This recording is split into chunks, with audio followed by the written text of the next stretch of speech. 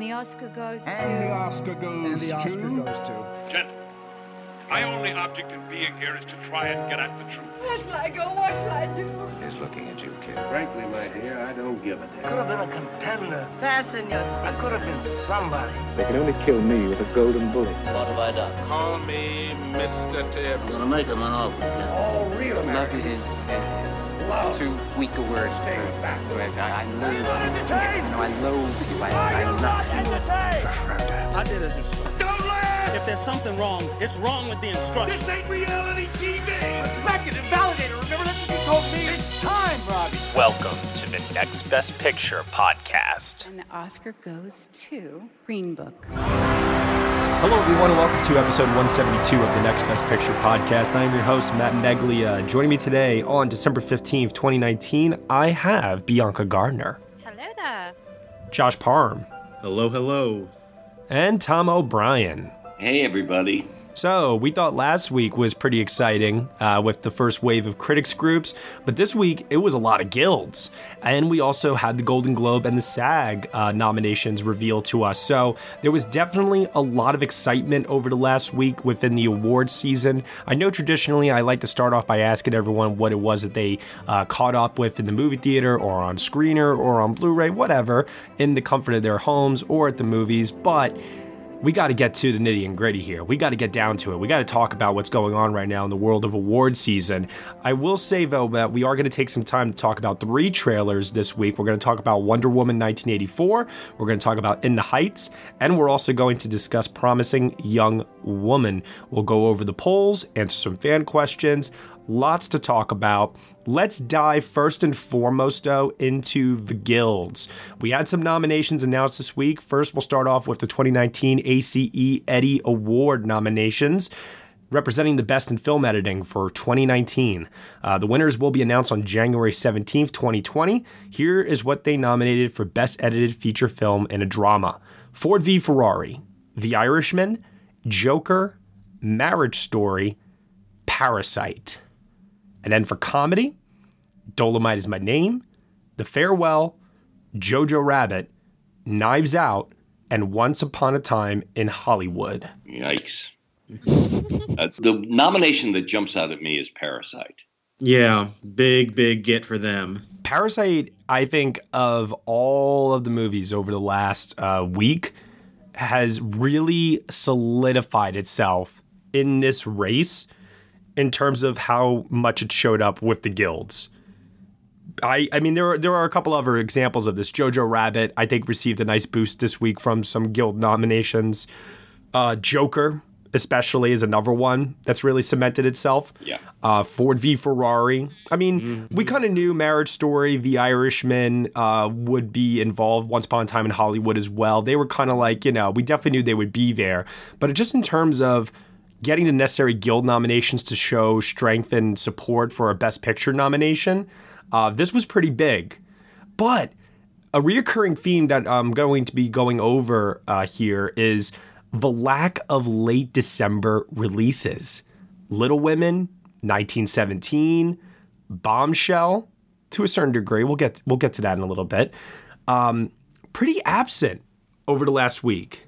I would have thought more love would have been for 1917. Yeah. Especially in terms of editing. I mean, but then it's all sort of, isn't it one? I haven't seen the film yet, but it's all sort of shot one take, is it? Is that the sort of?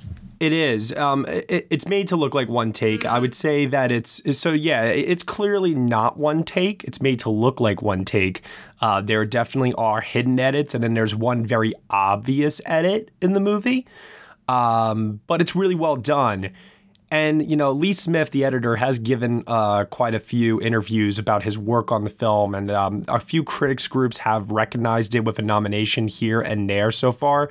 But I've always believed since I saw the movie, and especially with the precedent that Birdman set with not getting an Oscar nomination for Best Film Editing, I never considered 1917 for a Best Film Editing nomination. Not even in my predictions. I understand that, Matt, but I also think it's still a little surprising that it didn't show up at the Guild because, yeah, Birdman didn't get the Oscar nomination, but it still got nominated at ACE. And given that Lee Smith is a very popular editor, I still find that it missing here is kind of surprising to me.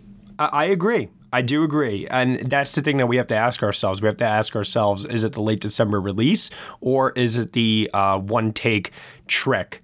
Which is it that kept it out of here? Because I do agree that it probably should have landed here, if anything. Yeah. I was just going to say Marriage Story is the one that sticks out to me in terms of whether it should be there. I don't know. I don't when I look at sort of like Ford versus Ferrari and like The Irishman and Joker and Parasite, all sort of built a lot on action. And there's a lot of energy to those films. Sure. Whereas Marriage Story doesn't really have that. I mean, I love Marriage Story, but in terms of its editing, it didn't really stand out to me. Also, don't be surprised if Jojo Rabbit starts to build a little bit of steam for an Oscar nomination for Best Film Editing because, editing comedy is really, really difficult in terms of the rhythm. And I think Jojo Rabbit has a great showcase of comedic timing with its editing that really could help it here. And then, of course, there's the Knives Out mention, something I was very, very happy to call early when I first saw the film and definitely felt like a long shot nomination at the time. But I still somewhat believe Knives Out could pull like an I, Tonya. Maybe doesn't get a picture nomination, but it gets like a surprising editing nomination on Oscar morning. If it gets PGA, I'll believe that a little bit more. Yeah, we'll see. I mean, it's very possible. It's doing extremely well right now at the box office, and it has showed up at other guilds as well along the way, namely Costume Designer Guild. So the CDG announced their nominees. Their winners will be announced on January 28th. For Excellence in Contemporary Film, they nominated A Beautiful Day in the Neighborhood, Hustlers, Knives Out, The Laundromat, and Queen and Slim. For Period Film, Dolomite Is My Name, Downton Abbey, Jojo Rabbit, Once Upon a Time in Hollywood, and Rockin' Man. And then for Excellence in Sci-Fi Fantasy Film, Aladdin, Avengers Endgame, Captain Marvel, Maleficent Mistress of Evil, and Star Wars The Rise of Skywalker. Now, the big question is, did they just name check Star Wars The Rise of Skywalker? Have they seen it?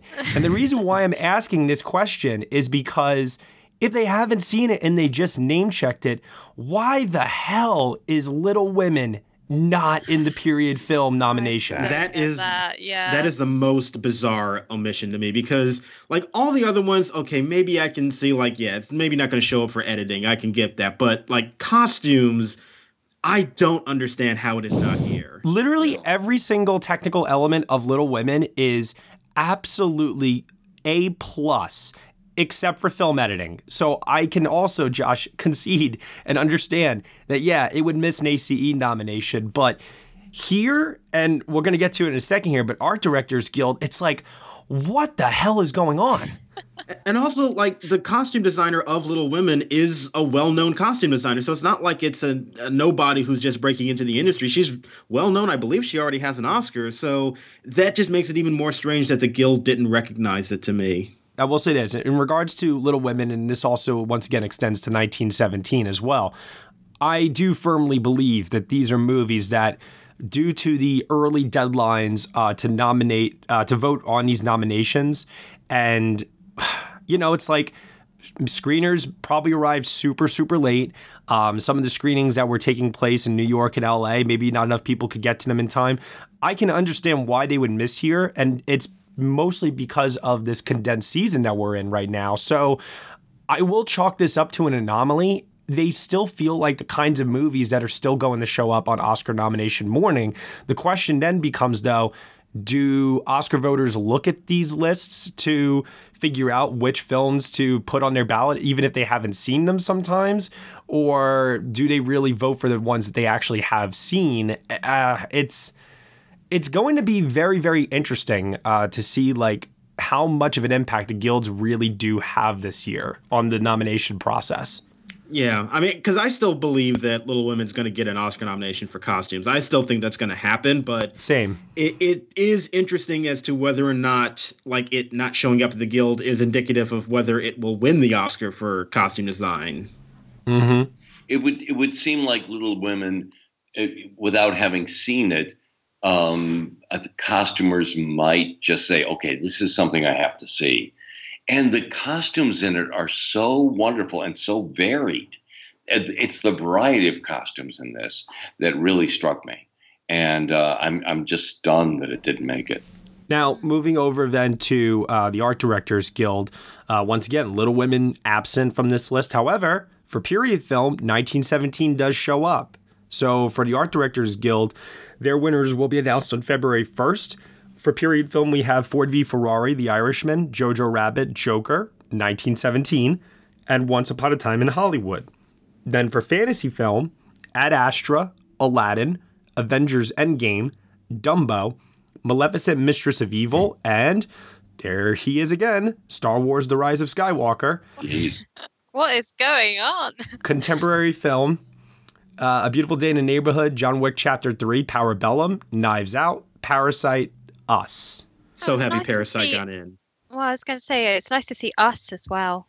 Yes. I love that Us is continuously popping up a lot over the last couple of weeks because it is a movie that I think a lot of us were worried that either because of the horror genre or the early release, it would be forgotten about. But with Lupita Nyong'o giving what is now becoming, I think, for a lot of people, a quote-unquote must-see performance, I think a lot of people are, that I'm sure a lot of people already had seen it, but for those that maybe are playing catch up, maybe didn't, they're checking this film out and it is showing up in a lot of places. So this is very, very exciting for that movie. I agree. And then once again, yeah, Josh, Parasite, contemporary film, best art direction. It's looking good. I saw Parasite the third time this week, and it's funny, knowing what's going to happen, I just wandered about the house. I love that house. Oh, it's good. Yeah. So wonderful. The one thing that's interesting to me that's starting to, I don't want to say confuse me, but it is starting to make me, kind of question how far it really is going to go is Joker. I never, even when I saw Joker, considered it for a production design nomination. It landed here. There are people who are now saying that Joker could get close to double digits on Oscar nomination morning and land in a lot more categories than we think. I still don't see that happening. I still think it's like a 5, maybe 6 nomination movie. But production design is one of those that if it got it, it would push it ahead closer to that double digit territory. I just think it's very interesting that with a majority of these guilds so far, it is not missed. Yeah, I actually think Joker is looking pretty good for a production design nomination, actually, because this is a genre in terms of comic books that tend to do actually very well in this category. And look, I got my issues with the movie, but it is well designed. And I think that of the nominations that it could receive, it would be one people would, sort of agree that it could be deserving of. Yeah. It's just getting a little crammed, I think, right now, production design, in terms of they could go for something very flashy and fantasy-based like Maleficent, Mistress of Evil. They could keep it strictly to Best Picture contenders with things like The Irishman, 1917, Once Upon a Time in Hollywood. You could go for something a little bit more daring and contemporary like Parasite, Knives Out. I mean, and then Little Women, which isn't listed here again, is also in the mix, I think, as well. And I think Ford v. Ferrari is a strong contender as well. Yeah, you're probably right. Yeah. You're probably right. I mean, it really kind of astounds me that I've been to Academy screenings, and the elderly nature of at least the people who go to the screenings, I'm really surprised that they may be jumping at Joker. I mean, I knew that Joker was going to be something that was going to divide film Twitter, and then I was still skeptical about how the industry was responding to it as well. But then I, too, Tom, went to a lot of screenings and a lot of receptions and talked to a lot of people, and the reaction that it is receiving from people within the actual industry is overwhelmingly positive. Wow. And they've done a really, really good job of really spinning its narrative. And a lot of people that say it has nothing to say and it's hollow and empty and such, they are giving those people a run for their money in regards to, no, this movie really does have something to say and this is what it is. Like, they're really trying to get its message out there a lot more. I think people could still definitely have opinions on how it's being said, but they're doing a really good job of making it feel urgent, contemporary, starting a conversation about controversial issues, maybe not giving answers, but at least providing the basis for us to have conversations. Does that make sense? Yes. Sure. And I think that's what people are responding to about it. Well, I actually think maybe the thing that's helping Joker even more than that is that it made $1 billion. I think. Yeah, totally. That's definitely a part of it. I think that it became such a mega hit and bigger than anything people had anticipated. I think that is what's helping that movie feel more like a winner than if it had just been like a modest success. I think this is a case where money really talks for this film. Well, no, yeah, because then there's an interesting conversation to be had about we can't get the films that we want to get made nowadays. I mean, look at Martin Scorsese having to resort to Netflix, a place that we never ever thought that he would ever work, to get his film made.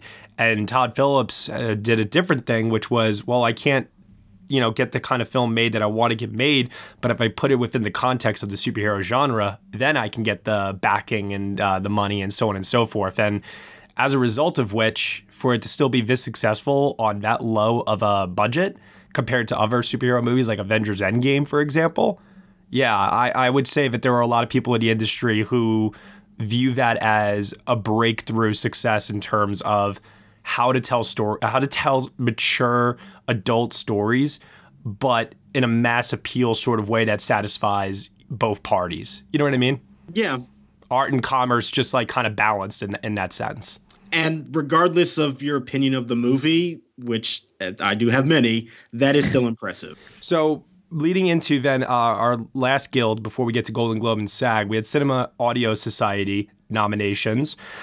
And over here, for Motion Picture Live Action, they nominated Ford v. Ferrari, no surprise, Joker, which I am very, very happy to call a sound mixing nomination for that movie super, super early, because I think it is now really going to happen. Once Upon a Time in Hollywood, no surprise.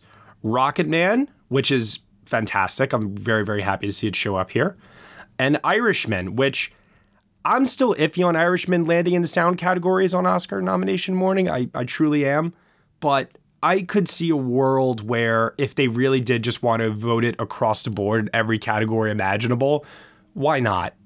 I suppose. I personally think that if I were to take like this group, like this select group right here and say, okay, this is probably going to be like 3 or 4 of these will be our Oscar nominees, I would say that 1917 and Star Wars The Rise of Skywalker have to be involved. I would agree about that.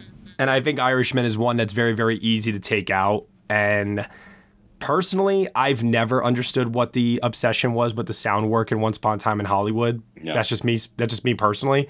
But there are people who have said from day one that it's definitely landing in those categories. But if it were me, I would say replace Hollywood and Irishman with Star Wars in 1917. And I think that is the lineup personally. Yeah. I think Ford v. Ferrari is on another level, though. Mm-hmm. Oh, yeah, totally. Absolutely. Yeah, I mean, after the week it's had, I think it is now in contention to actually win sound mixing over 1917. I think you might be onto something there. Yeah, probably. Hey everyone, I'm Jason. And I'm Lee, and we are the Atlantic Screen Connection podcast. We look to take a magnifying glass to the films you love with a warm atmosphere and a good laugh, new releases, retrospectives, and absolute classics all reassessed and reviewed. Check out the ASC podcast on SoundCloud and iTunes, or keep in the loop on Twitter by following me at film_faculty or Lee at Big Pick Reviews. That counts as a promo, right? Right. All right, cool. All right, well, I guess we'll cut here. See you later. Welcome to the Atlantic Screen Connection podcast. Let the games begin. Okay, so and now that we've gone over the guilds here, what I want to do now is I want to actually take a moment to discuss our first trailer for this week, and then we'll head into Golden Globe and SAG. First up, we are going to 1984, Wonder Woman, the sequel to, well, Wonder Woman. Let's take a look at the trailer. Let's give some thoughts here because I got a few. My life hasn't been what you probably think it has. We all have our struggles. Have you ever been in love? A long, long time ago. You? So many times. Yeah, all the time.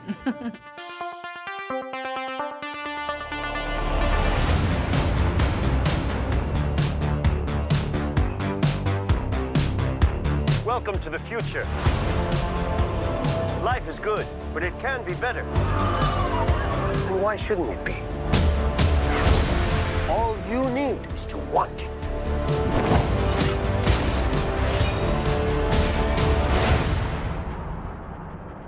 Think about finally having everything you always wanted. I can save today, but you can save the world. Steve.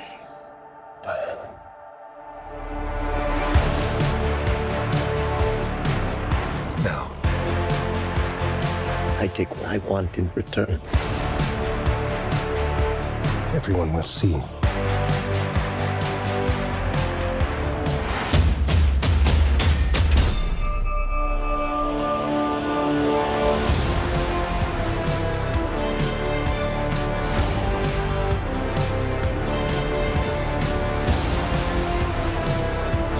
The world needs you. You know what you need to do.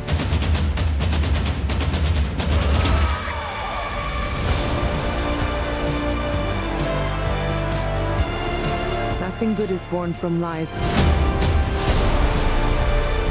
And greatness is not what you think.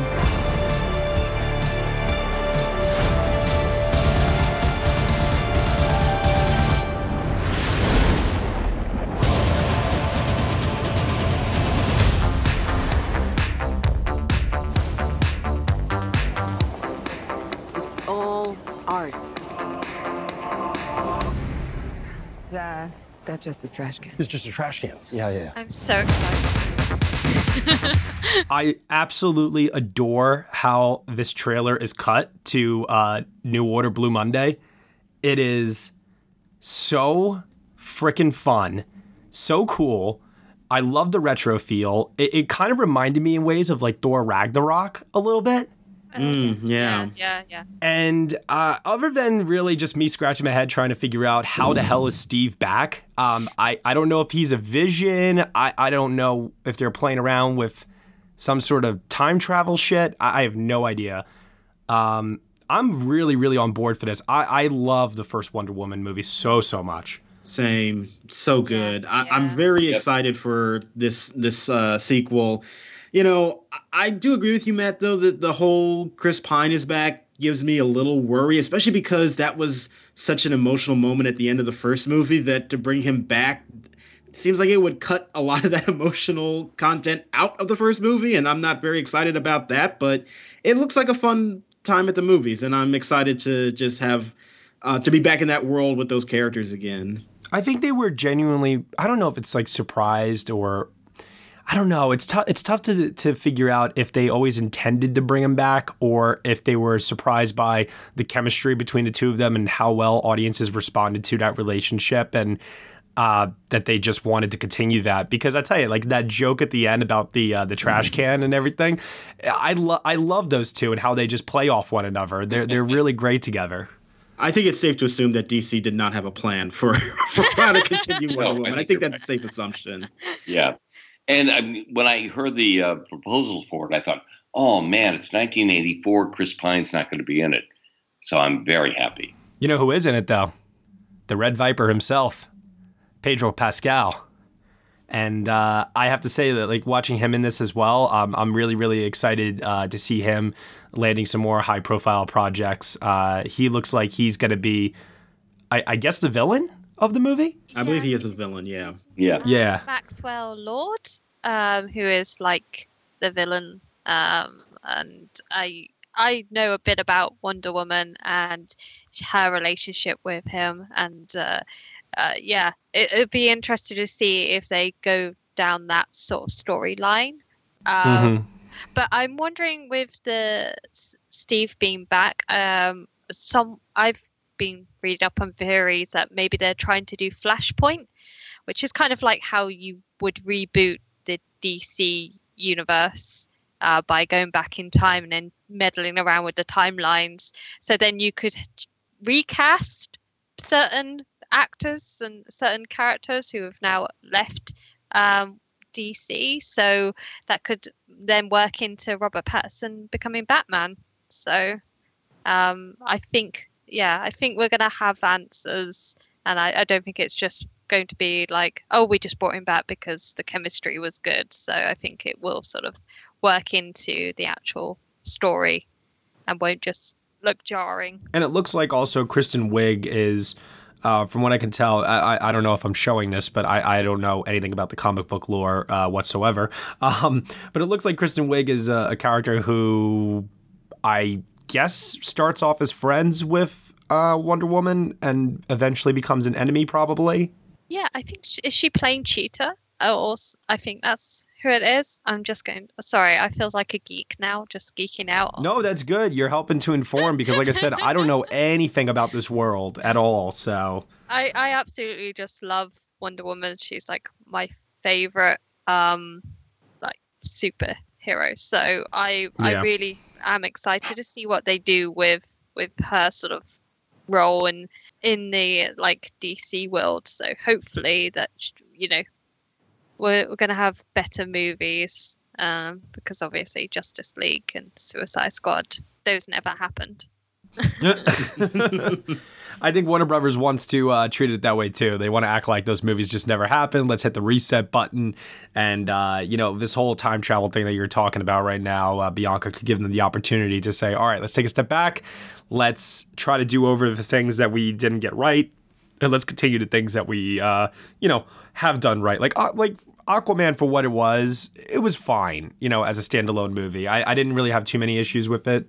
But Wonder Woman was a great standalone movie, one that I am so happy to see Patty Jenkins return as a director.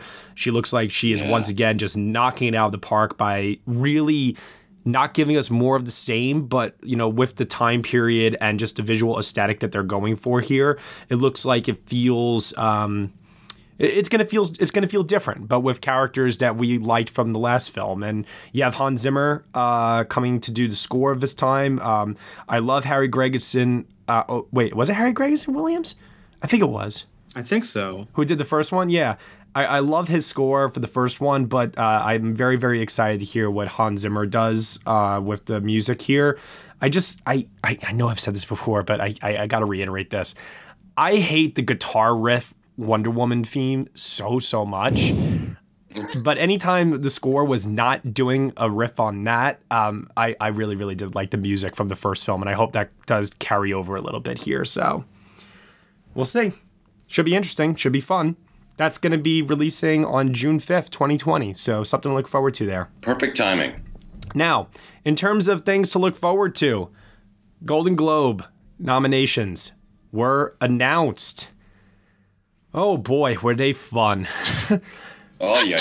Ceremony will be held on January 5th, 2020. There is a lot to go over here. What I think we'll do is this. We'll just go category by category. Let's start off with Best Foreign Language Film. We had The Farewell, Les Miserables, Pain and Glory, Parasite, and Portrait of a Lady on Fire. I would not be upset if this was the Oscar lineup, but I know The Farewell will not be there on Oscar nomination morning. But its inclusion here makes this lineup so freaking fantastic to me. Portrait of a Lady on Fire. Oh, yeah, and Portrait of a Lady on Fire. God damn it, Josh. Oh, I forgot about that. Oh, no. Yeah. I know. Heartbreaking. I'm so happy, that Portrait of a Lady on Fire is at least being brought up and mentioned, not just here, but also with some critics groups for picture, cinematography, costume design. This movie deserved a little bit better than what it has received this year. So I'm glad that it's at least getting mentioned.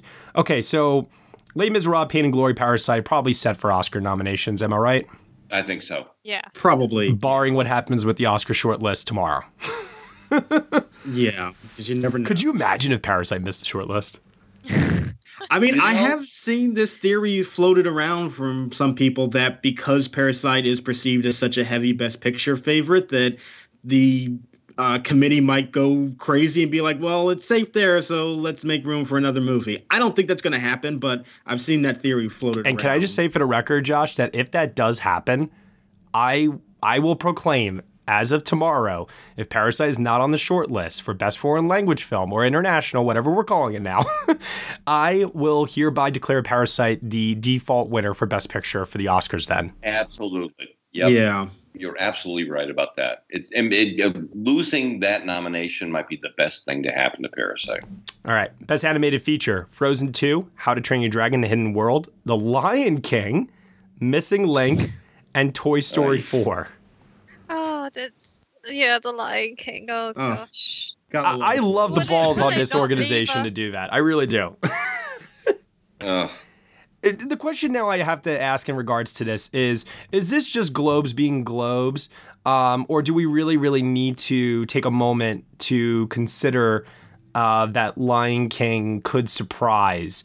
Because I don't think it's being submitted for animated feature. No, it's not. No, they didn't submit it for Now, if they don't submit it for animated feature, then it can't actually get a nomination, period. Yeah, it can't at the Oscars. Okay, because I was wondering if there would be like a subgroup of people that'd be like, I don't care if you didn't put it here. Like, we're still voting for it because it really is animation. You know what I mean? No, I think this was mainly just the Globes trying to make a statement about something, which, good on them for doing it, but that's not. Yeah, no, because I'm of the belief that it really is an animated film. Yeah, and it is. even if I do consider it an animated film, it's still, for me, not good enough to crack a 5 for animated film. Oh, yeah, it's an animated feature, but it's also a bad animated feature, too. Yeah, I am a little disappointed that I Lost My Body could not get a nomination here. But I still think it looks good come Oscar nomination morning. I think it would take Lion King's slot, personally speaking. Agree. And Abominable is also in the hunt as well. Yeah. So I would say Abominable, Missing Link are fighting for a spot, and then I think I Lost My Body is in, personally. Yeah. Yeah. Well, Missing Link has sent out screeners very early. Missing Link had a very aggressive campaign that I think is paying off for them very, very nicely right now. And the animation branch of the Oscars they love stop motion in general, so it looks pretty good for them. I really feel like the Oscar lineup is going to be the Golden Globes, take out Lion King for I Lost My Body. Yeah. That's I would say that's a safe place to be right now. We'll see. For original song, Beautiful Ghost from Cats. We knew that they had seen Cats. There it is. Surprisingly, didn't show up anywhere else. But this now guarantees that Taylor Swift will be at the Golden Globes this year. Which is all they really wanted. I'm Gonna Love Me Again from Rocket Man, Into the Unknown from Frozen 2, Spirit from The Lion King, and Stand Up from Harriet. Oh, I don't know about Spirit. No, I think that was another, we just want Beyonce at our show sort of thing. Yeah. Exactly. I'm really disappointed that Into the Unknown is very much looking like it's going to really be Frozen 2's play for song, because Ryan wrote a really great article about Show Yourself and how that should be the song they should be pushing instead. But I think we need to accept the reality that it is probably going to be Into the Unknown at this point. Yeah. I mean, that's definitely the one that they're pushing, but we've seen instances in the past where there's multiple songs from a movie and they push one and another gets in, like Mary Poppins last year. So I wouldn't rule out Show Yourself completely from getting into the Oscar lineup. Josh, always give me hope. Well, come back to me in a couple weeks. For Best Original Score, we have 1917, Joker, Little Women, Marriage Story, and Daniel Pemberton from Motherless Brooklyn. There's always one. There's always one weird random nominee for score at the Golden Globes, and it's Motherless Brooklyn this year. Which I think makes sense, because if you take that out and put Star Wars in its place, I think that looks very much like it could be the Oscar lineup then. I think so. Yeah, I don't know about Marriage Story. I'm still kind of iffy on that one, but it definitely could easily make it into the lineup. Yeah. I saw Marriage Story again this week, and it's a lovely score. Yeah, and that you got to also look at Randy Newman's track record with the Academy. I mean, they nominate him for everything. Yeah. Although, has he been nominated Has he been nominated since Toy Story 3? No, he has not had a nomination since 2010. But I mean, preceding that, though, I mean, the guy gets nominated left and right, you know? I mean, that was his 20th nomination. So, yes, they do like him a lot. Right. Now, the question is, will they like, his relative, Thomas Newman, you know? Who needs to love a little bit more this year? I just want Thomas Newman to have an Oscar. I really do. Yeah. So, all right, best screenplay. One category for screenplay. We have The Irishman, Marriage Story, Once Upon a Time in Hollywood, Parasite, and The Two Popes. Another good get for Parasite here. A huge get for Parasite. That was awesome. I guess the shocking omission, if you want to consider it shocking, because like I said, it's only one category, is probably Jojo Rabbit. Yeah, I mean, considering that this was a place I thought they would really go for it, but again, it's one category and the screenplays are kind of crowded this year, so it remains to be seen. It'll probably do good for the Oscars, though. Yeah, I wouldn't worry. Also, too, Little Women. Yeah. Which, we'll get to in a second here. Little Women got beat up, I think, pretty badly by the Globes in a pretty devastating way. Moving over to supporting actress, Kathy Bates for Richard Jewell, Annette Bening for The Report, Laura Dern, Marriage Story, Jennifer Lopez for Hustlers, and Margot Robbie for Bombshell. Kathy Bates is not happening. You don't think so? The box office was just a dead horse. Yeah, the box office performance of Richard Jewell does not help her at all, unfortunately. I still have this feeling about it.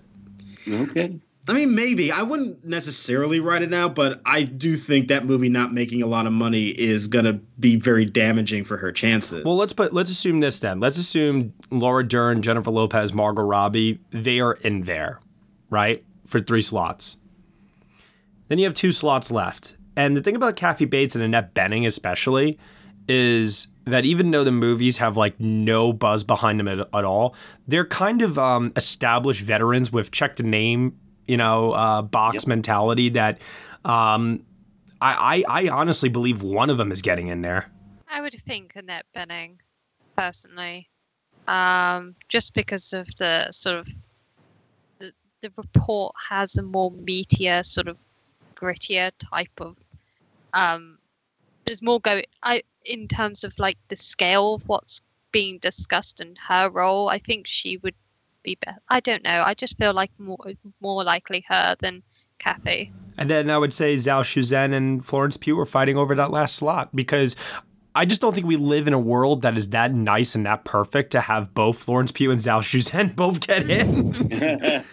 Well, and also don't forget Scarlett Johansson for JoJo. That's another one. Oh my God, you're right. Although, once again, she didn't show up here, showed up elsewhere, though. You're right, definitely in the consideration. You're 100% correct. Those are the 5 for the 2 open slots. Jeez, this category is definitely a lot trickier than I think we all anticipated it was going to be, that's for sure. Yeah. Best Supporting Actor, a category that started off extremely tricky and I think is starting to get easier, which is very interesting. We have Tom Hanks for A Beautiful Day in the Neighborhood. Anthony Hopkins for The Two Popes, Al Pacino for The Irishman, Joe Pesci for The Irishman, and Brad Pitt for Once Upon a Time in Hollywood. I'm still not confident about Tom Hanks, though. No, I'm not either. No. And it's not so much the lone nomination sort of a mentality of like, because Jennifer Lopez is writing that with Hustlers right now, where it looks like she might be the only nomination for a film. So why can't Tom Hanks do the same thing for A Beautiful Day in the Neighborhood, you might ask? Well, it's just, I don't know. It's like, do you want to lean more towards Tom Hanks getting a nomination for the first time since Castaway because it has been such a long time since his last nomination? Or do you want to lean more towards, well, maybe there's a reason why it's been a long time since his last nomination and just keep that trend going? Yeah. And Tom Hanks to me feels like that example where it's early in the season where people were talking about him as a contender, so they nominate him, but as the season goes on, and there's not a whole lot of passion for that movie. Like, sorry, Dan, but yeah, I just really feel like there's not really support for him or that film, and I just feel like he's going to get left off for people that have a lot more passion behind them. Yeah, I mean, I think that Pacino, Pesci, and Pitt are in. Yes. Yeah, I'd agree with that. And I would say the Hanks spot might go to Song Kang-ho. I think you're right about that. And I'll say more on that in just a second here. Yeah. Best Actress, Musical or Comedy. We have Awkwafina for The Farewell, Ana de Armas for Knives Out, Kate Blanchett, Where'd You Go, Bernadette, Beanie Feldstein for Booksmart, and Emma Thompson for Late Night. High five, Josh, for the Kate Blanchett call. It seemed like something that I think you and I and a few others definitely were like, they're so going to do this. They're going to do this, you know? And sure enough, they did. I think the real exciting thing, though, to keep in mind with this group is Beanie Feldstein getting in for Booksmart is just freaking fantastic. Yay. That's so I wish Caitlin Dever could have gotten in as well, but I'll take this and I'll run with it. Feldstein was just so fantastic in Booksmart. I'm really, really happy for her. And Ana de Armas, that's great too to see. Yeah, I'm really, really happy that I remember when people saw that movie, they were very surprised that she turned out to actually be the lead of the film and wasn't just a supporting member of the cast, but really like the focal point of the movie. And it was just such a great display of her talent, and for people to recognize that she is such an exciting young new actress to watch on the scene right now. So I'm happy that she's getting this level of recognition. You all know I love Emma Thompson in Late Night, so that's great. I think Awkwafina's walking away with this, though. Me too. Easily. Yeah. It's also very interesting to look at this category, though, and there is potential that all 5 of these nominees will not be at the Oscars. Yeah. Which is sad. Breaks my heart. Best Actor, Musical or Comedy. Daniel Craig for Knives Out, Leonardo DiCaprio, Once Upon a Time in Hollywood, Taron Egerton for Rocketman, Roman Griffin Davis for Jojo Rabbit. Wow. And Eddie Murphy for Dolomite Is My Name. What a great lineup. Yeah, excellent. I'm so happy that Roman has got in because he's so wonderful in Jojo Rabbit. He's so sweet and he's just such a great performer, and he makes that movie. I mean, he carries the whole thing on his shoulders. I know, it's amazing. He's got great comic so timing. He's extremely expressive. I'm very, very happy for him. I had a chance to meet him recently. He was just such a nice young kid. And I'm very, very happy for him. Great lineup. I go back and forth all the time on who's winning here. It's like DiCaprio, Egerton, and Murphy are just fighting it out to the death, essentially. I don't know. I really don't know. For a while, I thought it would be Taron Egerton, just on a hunch. I have absolutely no basis for that reasoning whatsoever, and it's just like I have no idea now. I think you got a basis for what happened at another precursor. I think that gives you some hope. Yeah. But Leonardo DiCaprio, man, it's very clear they love Once Upon a Time in Hollywood. So they also love him. He's got 3 Golden Globes? Yeah. And I think they really want to have Eddie Murphy there. Yeah, could be. Best Actress in a Drama, Cynthia Erivo for Harriet, Scarlett Johansson for Marriage Story, Saoirse Ronan, Little Women, Charlize Theron for Bombshell, and Renee Zellweger for Judy. In all likelihood, I would say in a 60-40 split, I think this could be the 5 come Oscar nomination morning. Very well could be, yeah. If Ronan gets in, I'd be thrilled. I would be too. I just don't want it to be at the expense of Lupita. I know. Oh, God, that's right. So we'll get to that in a little bit here. But suffice to say, I remember, Josh, Golden Globe nomination morning, I was like, if Willem Dafoe and Lupita Nyong'o don't get nominations here, then I'm holding out for SAG. And if they don't get nominations at SAG, I'm just giving up at that point. Well, turned out that way for one. Yeah, and look, Matt, it wasn't that I didn't want it to happen, but it's still The Lighthouse. I love the movie, but it is still a movie called The Lighthouse. I know. I officially took him out of my predictions this week. I finally had to face reality, and the reality is that it's just not happening. So he's a winner in our hearts. That's all that matters. It might matter to some people, but when MVP Film Awards come around, we'll see. Yeah. Best Actor in a Drama, Christian Bale for Ford v Ferrari, Antonio Banderas for Pain and Glory, Adam Driver for Marriage Story, Joaquin Phoenix for Joker, Jonathan Pryce for The Two Popes. It's interesting to see Bale there. Yes. I mean, that accent. I'm not sure what. I know it's supposed to be an English accent, but God knows where it's supposed to be from because I can't work it out. But I mean, he's good in the role, but I don't know.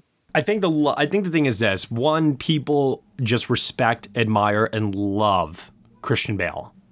Completely. Yeah. My gut tells me he does not get the nomination for the Oscar for this, even though it's a more likable role than what he did for Vice last year. Yeah. But people really do love that movie. Yeah. If it gets a Best Picture nomination, there is definitely a world where he comes along with it. The text, obviously. And guys, don't be surprised if James Mangold shows up at like DGA.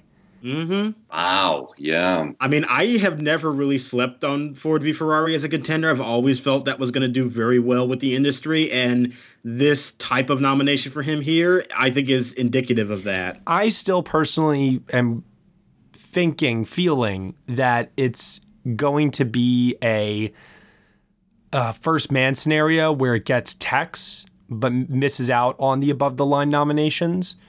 But I'm not fully settled. I go back and forth all the time on it. I really do.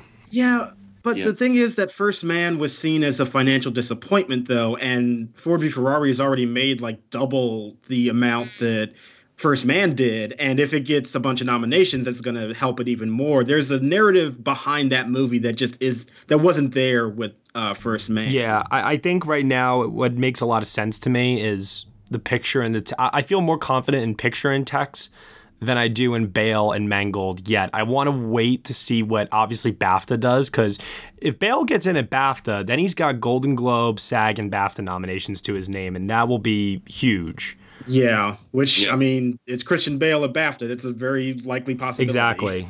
It's very likely. I can confirm. And if Mangold gets DGA, the film gets in at PGA, that's when I'll go all in on Ford v Ferrari at that point. I want to see that it has across-the-board support with the above-the-line categories. Because right now, to me, what Bale reminds me of, to a certain extent, this is different because the quality of the movies are different, and this is also an across-the-board contender. But it reminds me of like Denzel Washington in the afterglow of Fences for Roman J. Israel Esquire, where he got the SAG nomination. He showed up at, I think, Golden Globes, and we were all like, wait, what? Really? And remind you, we had that reaction because that movie was a movie. That movie. But we should never have overestimated the love that the industry just has for Denzel Washington. And I think that is what might be happening with Christian Bale here. Yeah. Maybe. Yeah. Mangold, though, I would not count him out in DGA. No. Because it does what a director really admires. It technically, it's astonishing. It's a really, really good piece of technical direction. But he's so good with the actors. I'm thinking particularly of Katrina Ola Belf as the wife, as Molly Miles. She gives such a wonderful performance, and Noah Jupe as the son. That's really, really good.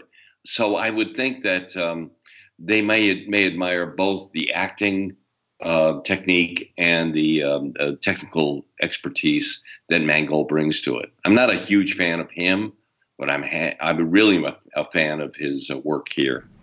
All right. So next category then was for Best Director.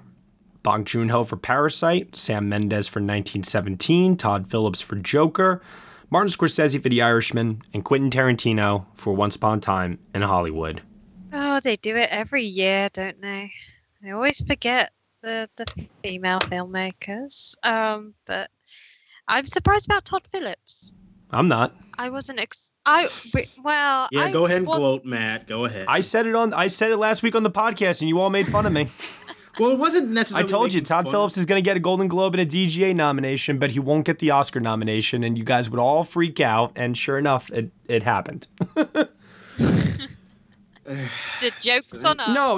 Here's the bottom line here. At the end of the day, I still maintain that director's branch is not going to go for Phillips. And I mean the director's branch of the Academy. To me, it makes perfect sense for Joker to show up here. It makes perfect sense for Phillips to maybe get, like I said, that DGA nomination. I don't think he's going to get a BAFTA nomination. I think that it is between Greta Gerwig and Noah Baumbach, which is kind of, funny in its own way, fighting for that last slot amongst Bong Joon-ho, Sam Mendes, Scorsese, and Tarantino. Mangold's lurking, like I said, a minute ago about TGA as well, but the whole female filmmaker thing is very disappointing. It's upsetting. And I do agree with some people who are saying, don't just nominate them because they are a female filmmaker. If you believe they really did do the best directing of the year, or their films were some of the best of the year, then you choose them. If you believe that Once Upon a Time in Hollywood or Irishman, 1917 are better directed films, then you choose the better directed films. But don't just do it because it's a woman that's directing it and you're not that high on the film or the work. But I don't know if that applies this year. Because I feel like Lorene Scafaria or Greta Gerwig, Marielle Heller, Lulu Wang, they did really, really, really good work. Yeah, I mean, and the other thing is, like, I hear people make that argument that, if you should only nominate for who you think is giving the best work in the category, but if year after year it keeps happening, like, then the conversation never comes up anymore. And I think that at a certain point you have to reconcile with maybe a flawed logic that, well, is there maybe something you're not looking for in these other movies that are directed by women as opposed to the ones directed by men? You have to have that conversation with yourself to see if maybe you're intentionally overlooking something if it keeps happening year after year after year. Well, what I want to know is this. Here's what I want to try to figure out. Why the year of Catherine Bigelow for Hurt Locker, why was that such a mainstay? Why was that such a lock? She was not fighting for a slot. She was in. Yeah. Well, I think that with Catherine Bigelow, there was also a narrative that she was directing a movie that was about men. And I think a lot of people saw that as, oh, look at this woman doing this very masculine story. I really do think that played into her narrative. Also, that James Cameron was there. So it was like, the ex-spouses going at each other. I think that's perfectly sound logic there in terms of answering my question. And I'm not saying that that's what needs to be done here, because I think then that is also not fixing the problem. I think that sounds like a really just a icky compromise, if anything. Yeah. So I definitely think that what it comes down to is more opportunity. That's number one. Well, and the other problem that we always face every year is that the narrative always comes around one female director. And it's like, if that one doesn't work, then okay, then just throw the whole thing out. And it's like, it feels like right now the whole thing is on Greta Gerwig to get into this lineup. And she's not the only female director who made a great movie last year. No. True. No, it's very disappointing because I want to try to make sense of it. And I want to try to make sense of it where the answer is not just blatant sexism, but unfortunately, everything I keep coming back to is that. And that's a reality that just makes me angry and it sucks. And I don't want to accept it. It's like I'm trying to find a way to come up with some sort of other answer other than that. And it is extremely frustrating. You could say maybe it's because those movies haven't made money, but I mean, I don't know whether that's a fair argument to give. Farewell did very respectable business. Hustlers was a huge hit. It did. Anyone that's going to make an excuse like that, I just don't see the logic in that reasoning. Oh no. I know where I stand, and I do think it is. Unfortunately, but I still will maintain this though. I still will maintain, don't vote for a female director just because, we got to have a female director. Yeah, no, that's no. If you love the film, you love the film. Plain and simple. Yeah, we should just be judging them on their work. Nobody wants it to be a pity vote or a token vote. No, but I would also just add a tiny asterisk at the end of that is, if you are somebody that consistently every year never has any females in your director lineup, maybe ask a question as to why that is. Yeah. No, that is true. I think that's the big takeaway here. Like I said, I never expect the Golden Globe nominees to match up with the Oscars because the directing branch at the Oscars go their own way all the time. We've known now for a little bit, or at least have been pondering over the last couple of weeks, that we were probably heading for an all-male director lineup this year at the Oscars. There is a piece that's going to be released this week on nextbestpicture.com, an FYC list of female-directed films this year that we are going to be, really heavily pushing for people to consider when the ballots go out, because I think Honey Boy and even Queen and Slim, these are just really technically impressively well-made films. I mean, the bravery of what Jennifer Kent this year did with The Nightingale, for that movie to just get completely shunned the way that it did is so upsetting to me. There's just so many examples every single year. I think back a lot to Leave No Trace and You Were Never Really Here, and how those films just did not get the push from the studio. The support wasn't there. So it's first things first is opportunity for female directors to make movies that are going to be in the awards conversation, get that nice prime release slot from the studio. The second thing is the studio backing itself. We talked a lot about how studios have certain priorities when they have multiple films that they're pushing in a single given year, and some movies will get a bigger push than others. And I know that we said in the lead up to its release, like A Beautiful Day in the Neighborhood, for example, it just seemed like Sony's completely cooled off on that film after it got such great reviews out of Toronto, and the buzz just died for that movie. Yeah. Completely died. And I still don't understand why Hustlers, with all the money that it made, is only being considered right now for J-Lo. Why is it not in the adapted screenplay conversation? Why is it not in the editing or costume conversation?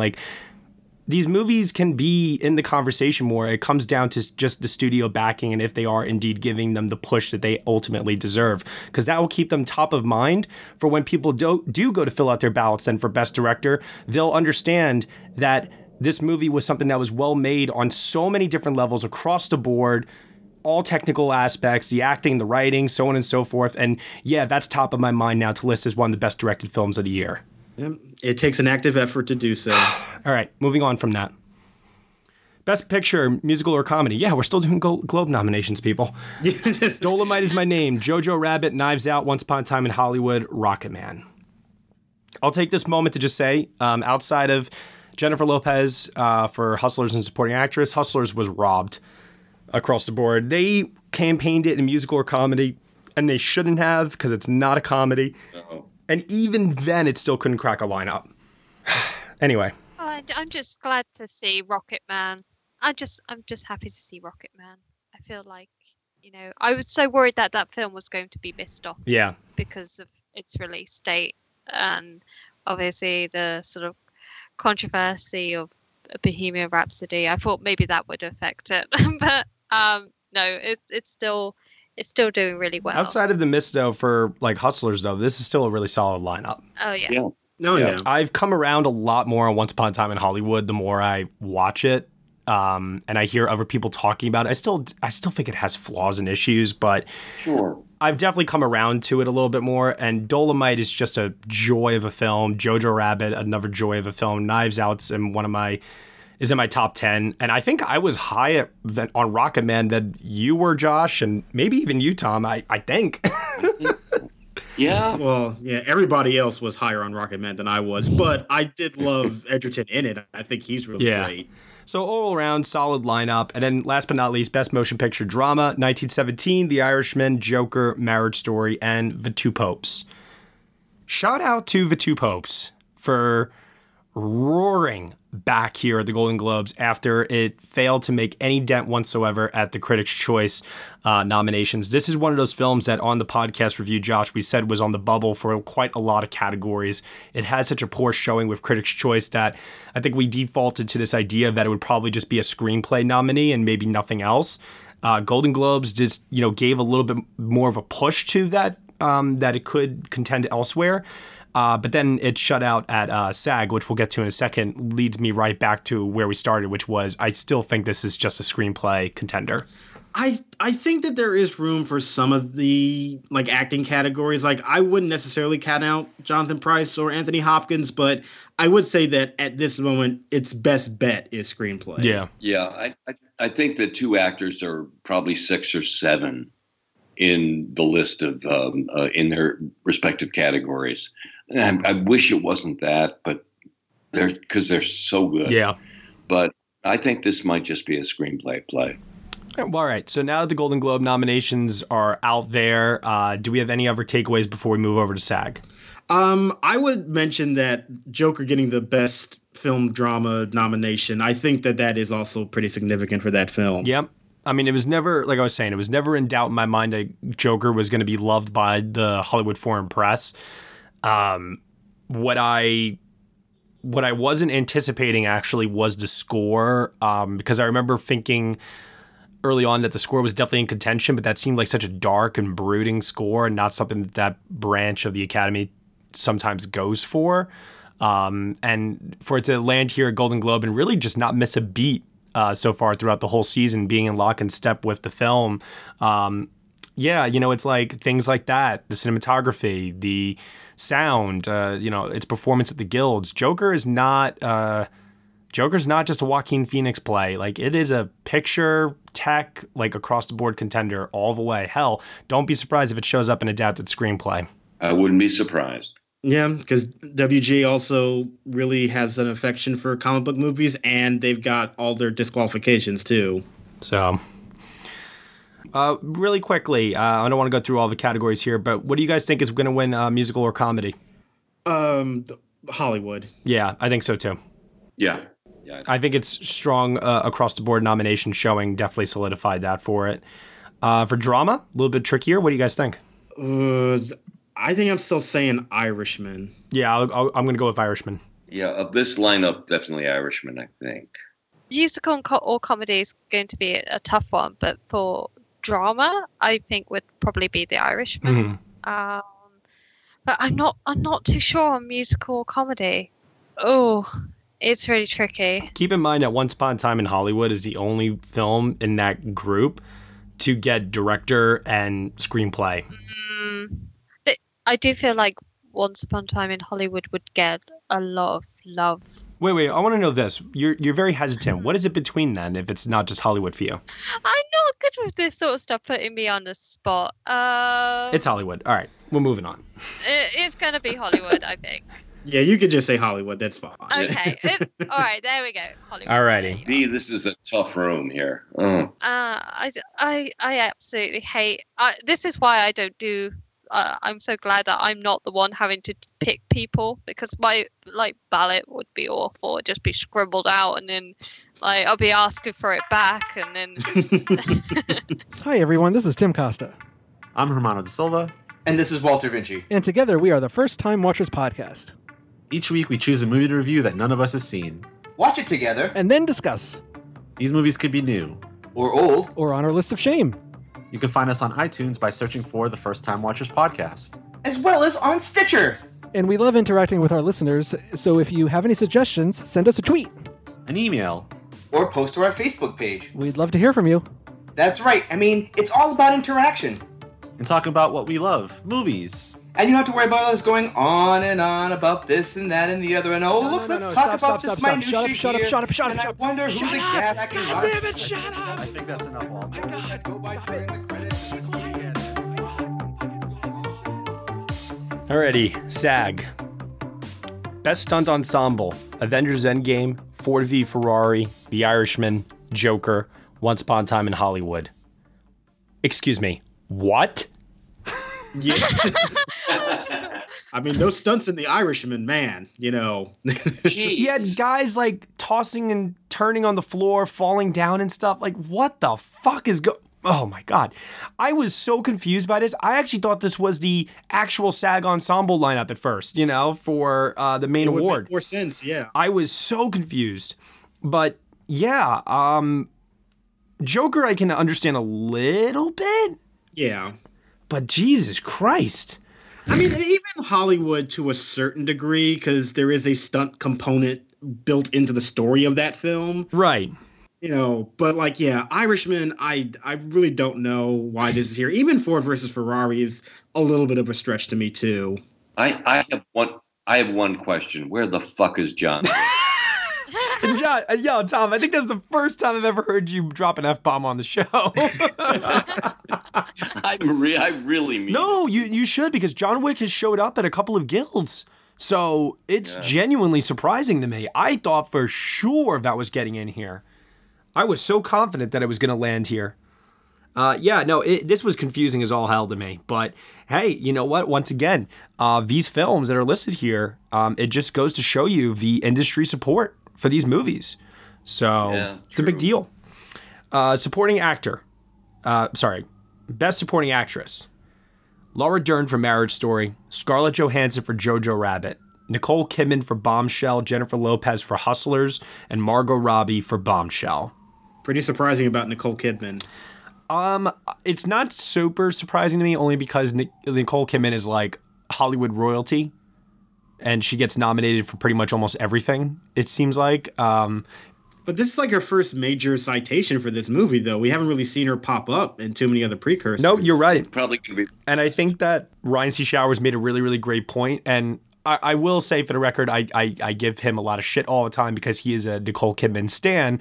But he did make a really, really compelling, good argument, which was this could be the Woody Harrelson 3 Billboards effect. Yeah, possibly. I mean, Harrelson got nominated at BAFTA too, didn't he? Yeah, which we still don't know the nominations for yet.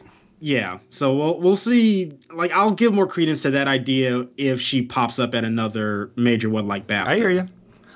Jennifer Lopez really needed this, and I'm so glad that she got in. Because if she had missed this, I would have been scared to death for her. Florence Pugh missing is definitely extremely hurtful.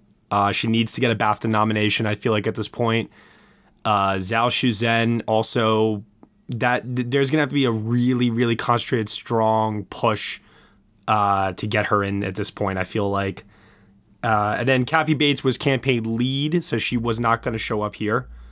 And Annette Bening, it just still feels like a Globes thing to me that won't materialize anywhere else, personally. Yeah, because nobody's really talking about that movie, unfortunately. Right.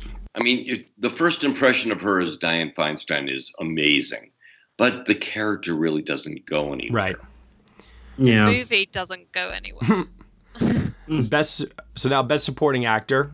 Jamie Foxx for Just Mercy, Tom Hanks for A Beautiful Day in the Neighborhood, Al Pacino for The Irishman, Joe Pesci for The Irishman, and Brad Pitt for Once Upon a Time in Hollywood. I have never moved Jamie Foxx from my predictions throughout this entire season. Neither have I. He needed this desperately, and I feel very, very confident leaving him in. I have removed one of these people from my lineup, and this is, I think, going to be my final lineup, unless if BAFTA does something extremely, extremely drastic. Who have you removed? Oh, I've removed Tom Hanks. Yeah, I did that a while ago. I actually think that there's still a chance for Anthony Hopkins because he could get in at BAFTA too, and Globe and BAFTA is a good combination to get a nomination, and I really feel like he could still get into this lineup. I don't disagree. I would feel more confident if I knew Price was a sure thing. Yeah, but Best Actor is way more competitive, it seems like. Yeah. And I think we can all kind of confidently probably say at this point that even though Joe Pesci has turned out to be the critical favorite for The Irishman, that both Pacino and Pesci are looking pretty good together, I would say. Yeah.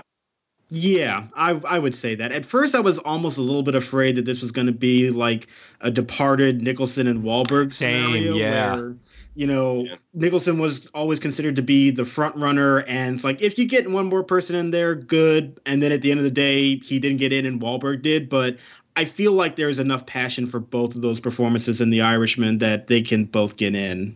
Yeah, I think Pacino is, this is probably the best thing he's done in 30 years. Yeah. It's certainly better than Son of a Woman, for God's sakes. Well, don't take much. But I think he's in it. Pesci is just so good in this. I'm gonna, ring the bell again for Sung Kang Ho for this. Yeah. No. Yeah. That's the Oscars. More on that in just a second here. Best Actress: Cynthia Erivo for Harriet, Scarlett Johansson for Marriage Story, Lupita Nyong'o for Us, Charlize Theron for Bombshell, and Renee Zellweger for Judy. Major news for Nyong'o. Huge. Yeah.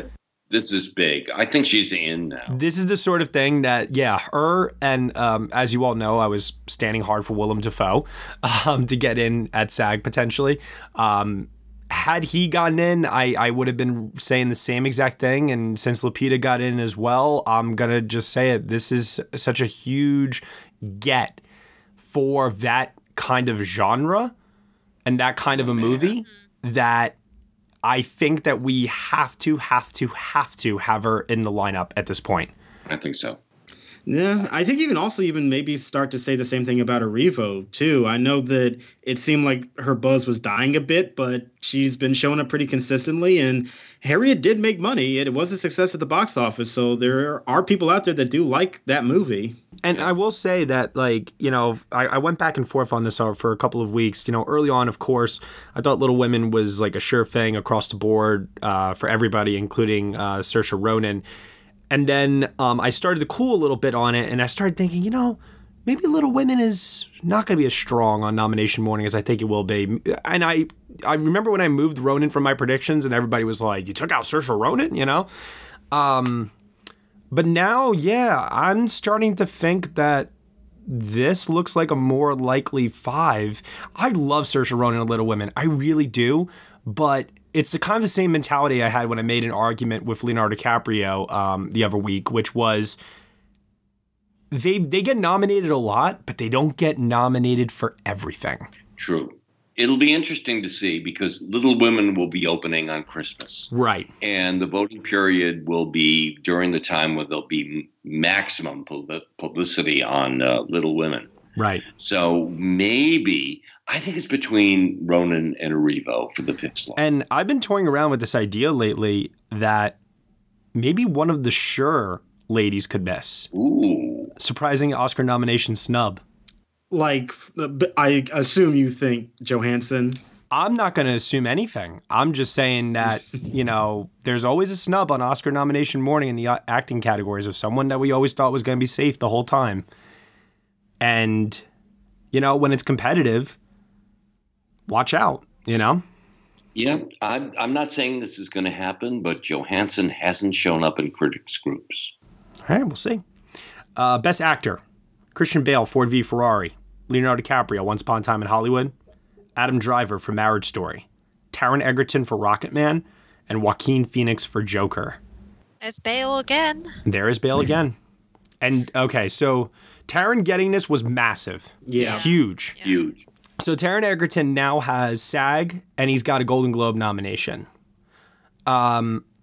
DiCaprio has landed everywhere. Driver's landed everywhere. Phoenix has landed everywhere. Bale has got Golden Globe and SAG. BAFTA is going to tell us a lot with this category, especially considering Robert De Niro for The Irishman did not get Golden Globe or SAG. Yeah, and I always thought that he wasn't very safe for a nomination because you walk out of that movie, and I do feel like the conversation is always Pacino or Pesci, but, there's a lot of respect for De Niro, but he always seems to come in third when talking about that movie. I still think he's going to get in only because I went through some history, and if The Irishman is the nomination leader, okay, and there's a chance it may not be. Maybe Once Upon a Time in Hollywood will be, right? Which is what I'm thinking.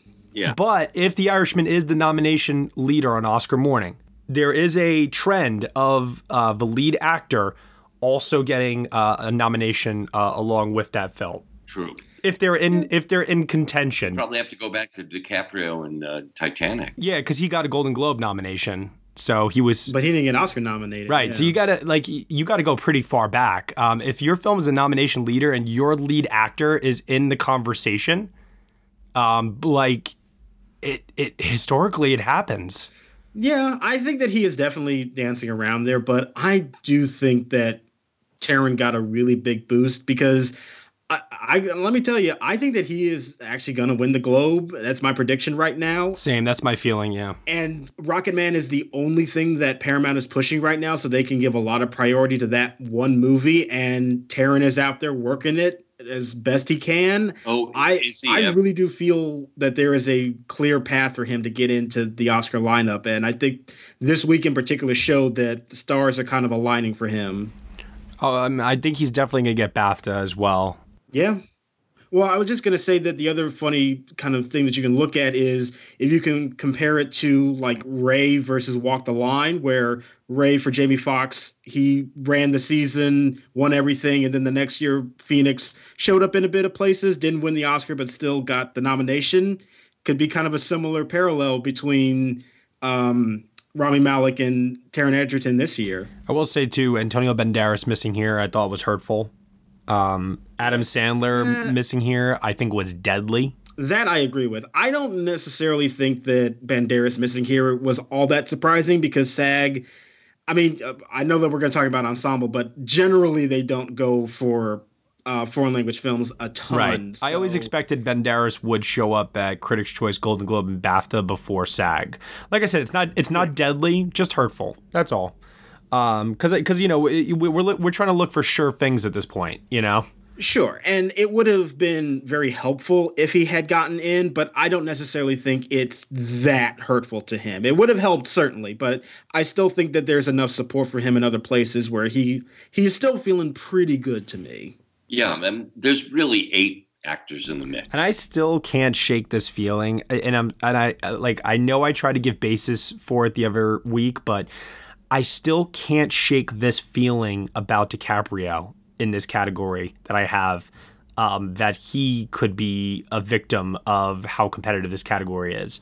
Yeah. Like, I'm sorry. I know people are going to like complain and tell me that I'm so wrong and this and that and everything, but it's just this weird feeling that I have where the way I feel about this category, considering how competitive it is, people are going to look for reasons to leave off people that they think are sure things. Oh, someone else will vote for him. But my heart, I really want to try and give a vote to, say, Antonio Banderas, for example, right? Who might need the support a little bit more so. Yep. Someone is going to miss. Someone big is going to miss, I think, in this category. And it's not going to be Driver or Joaquin. No.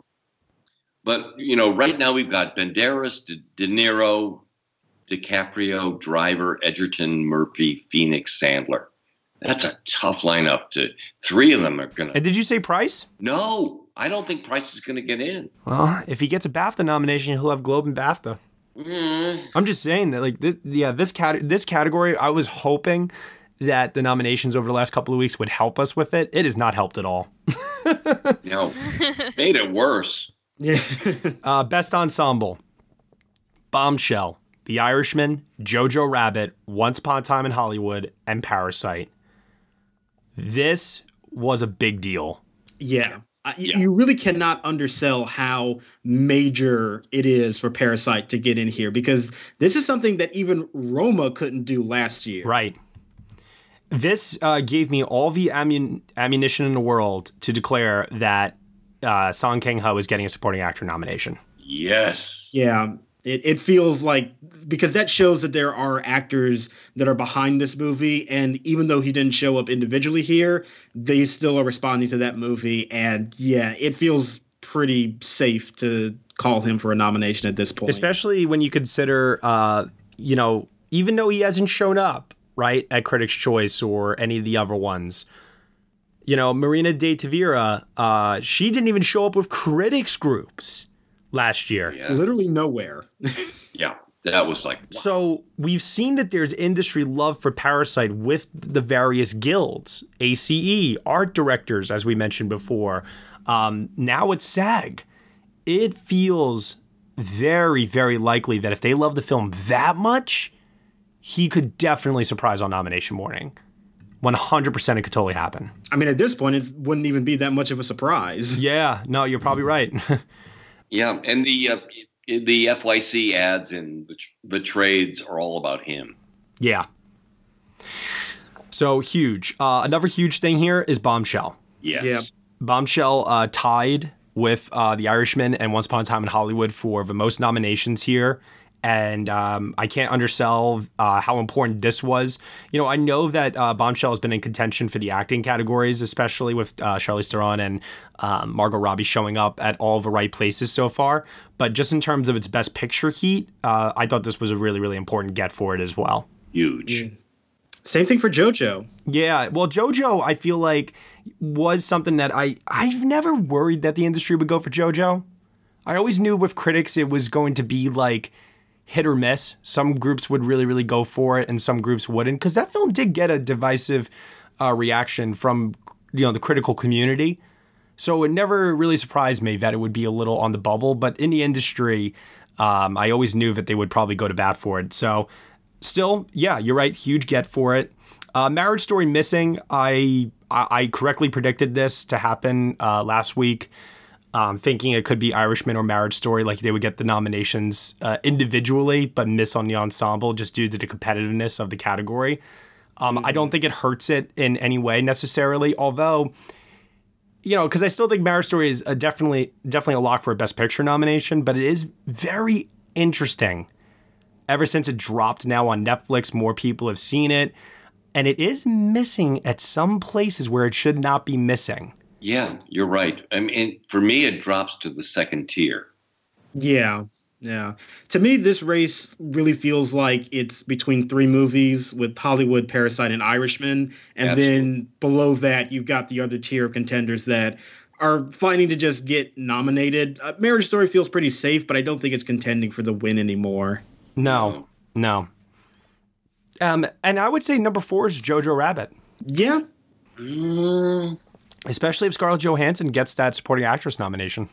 Very, very devastating for Little Women to miss across the board. Yeah. As we said before.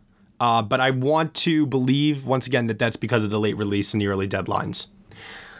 All right, next trailer we're going to talk about is the new film from director John Chu, who directed Crazy Rich Asians. And this is also being brought to us by Lin-Manuel Miranda. It's another musical, everybody, called In the Heights.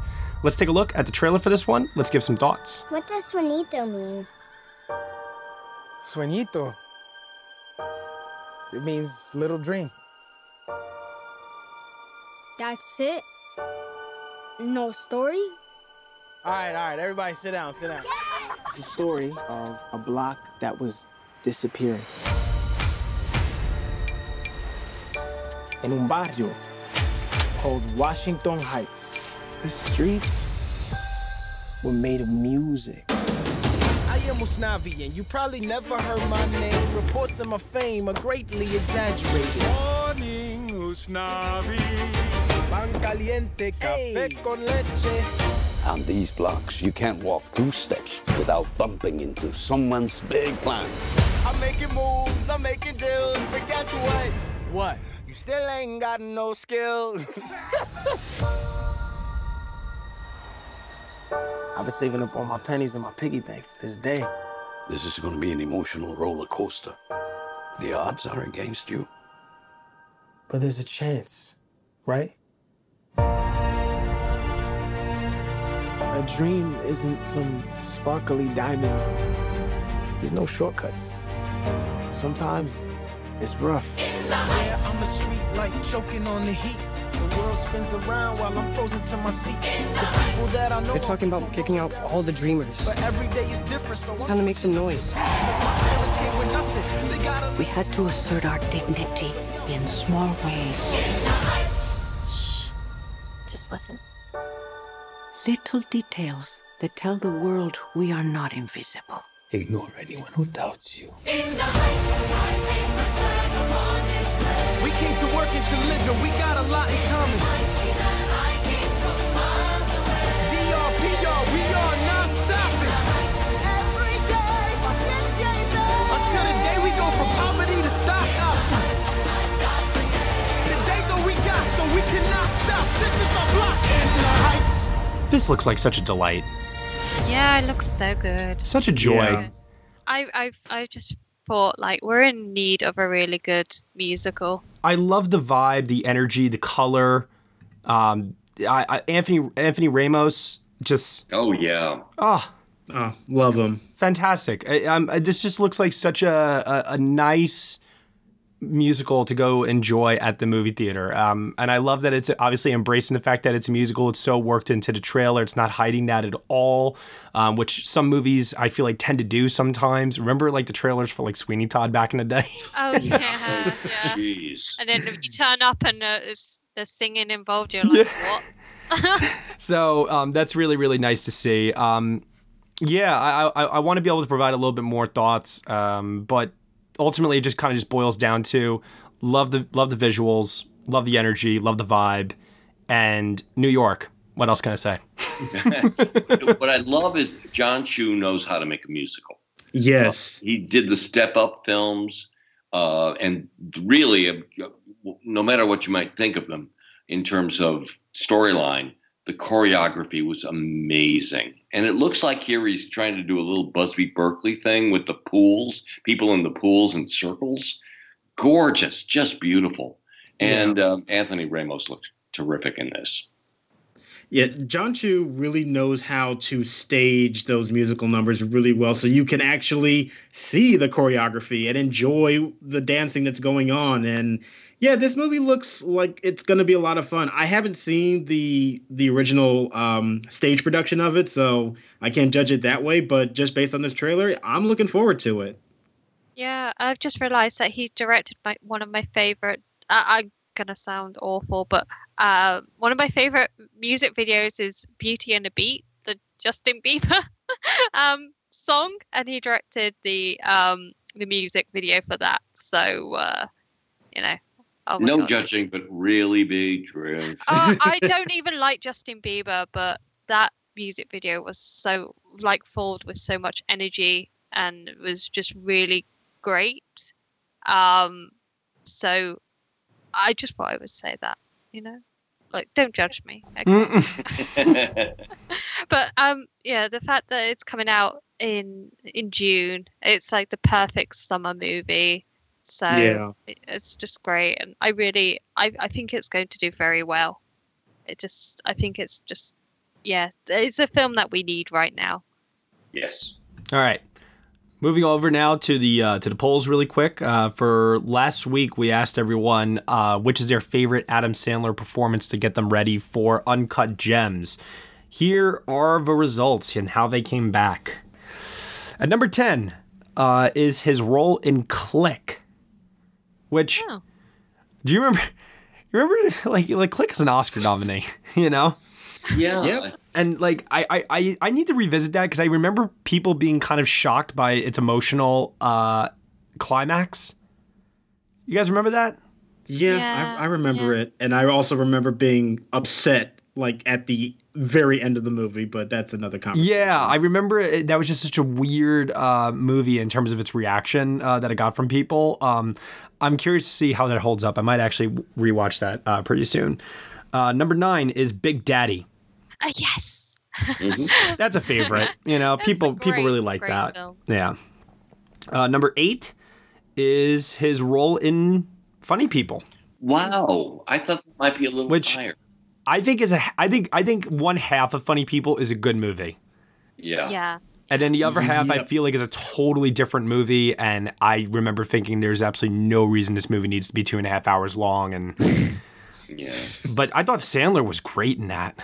He's very good in the movie. Yeah. Number 7 is Billy Madison. That is just a ridiculous Adam Sandler role.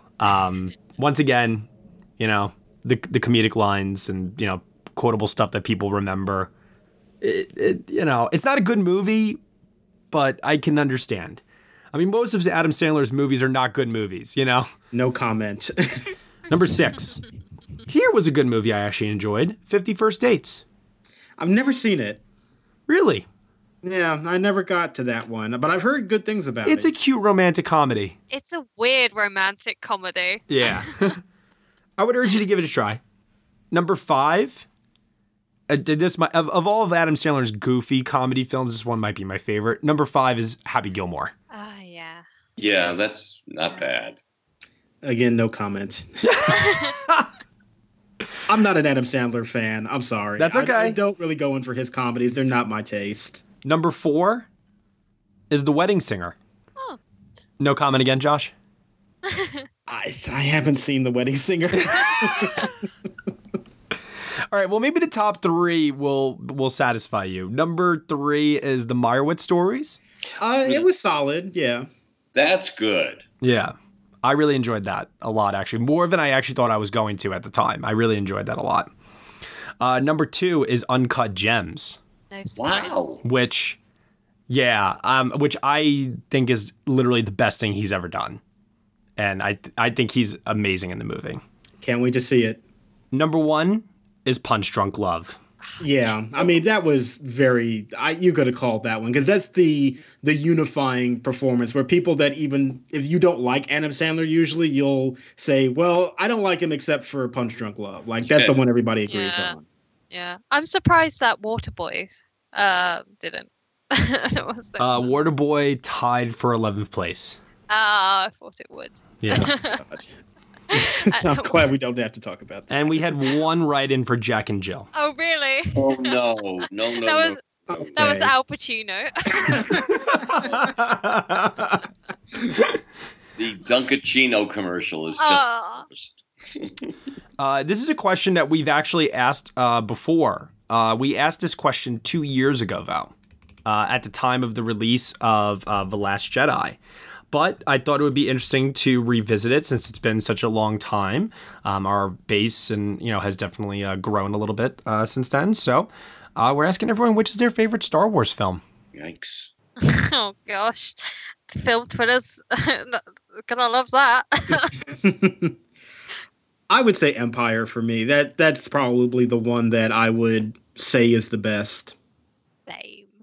I love Empire so much. But I also want to give a little shout out to Rogue One as well, because I feel like that is a film that everybody misses off their list, and it's really good.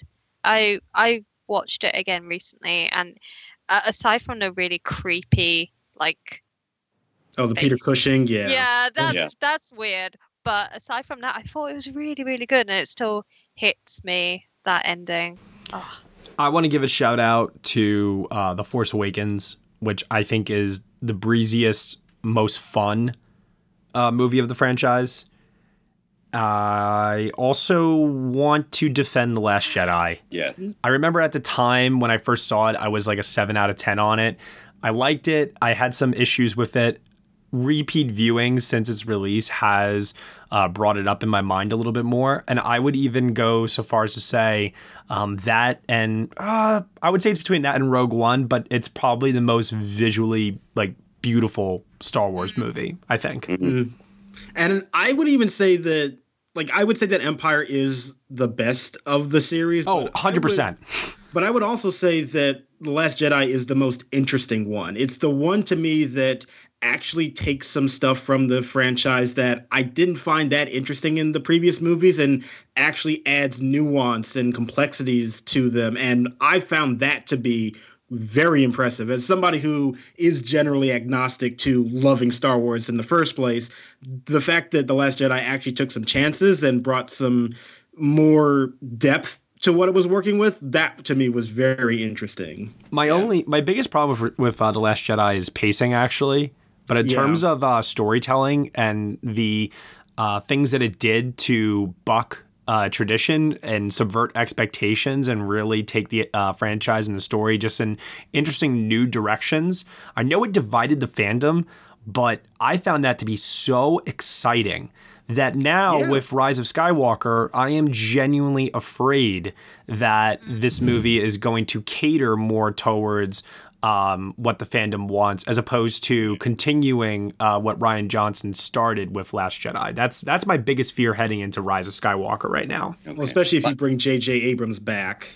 Who I like as a director. I like the Star Trek movies, and I liked The Force Awakens. I don't have a problem with J.J. Abrams. He just plays it too safe. We'll see. We'll see what happens. JJ endings though. JJ, I think he starts very well. I don't trust him with endings. He doesn't know how to end anything. Yeah.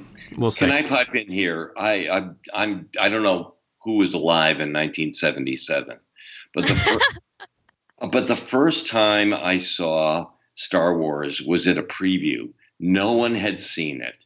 I sat down at the Lowe's Astor Plaza in Times Square, and it's like, okay, it's a science fiction movie, all right. And I was knocked out. It's that first surprise of A New Hope that I was like, oh my God, who are these people? And they're wonderful, and I love them in the midst of this amazing science fiction thing. It's the first shock of recognition that we're onto something different. And really, I've never had that same feeling again. So A New Hope for me is the one. Nice. That's awesome. I do feel like Empire Strikes Back is going to win this in a walk. I'm more interested to see what the ranking is at the end of the day from the MVP film community. So, I would like to see if the prequels, if any of them sort of make it. Yeah, well, I can tell you this much. I'll make a prediction right now that the bottom three will probably be Solo, Phantom Menace, and Attack of the Clones. I actually think Revenge of the Sith will place higher. I'd agree with that. I mean, it's the best of the prequels. The last 20 minutes are really good. Yeah. There's the rest of it. Yeah. We'll see. We'll see what happens. I'll be very curious to see, like I said, how the fandom votes on this one. So, all right. So head on over to the polls page, nextbestpicture.com, cast a vote, let us know what you think, and vote on your favorite Star Wars film. And because this poll will be up all week, you can also vote for The Rise of Skywalker, as some of us will be seeing it pretty early. So head on over, cast a vote, let us know. Final trailer for this week, Promising Young Woman.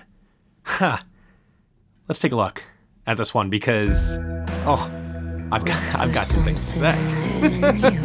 Yeah. Good God almighty. You know, they put themselves in danger, girls like that. It was a perverted thing to say. You'd think you'd learn by that age, right? Please lay down. What are you doing? It's okay, Faye, you're safe. What are you doing? Hey, I said, what are you doing?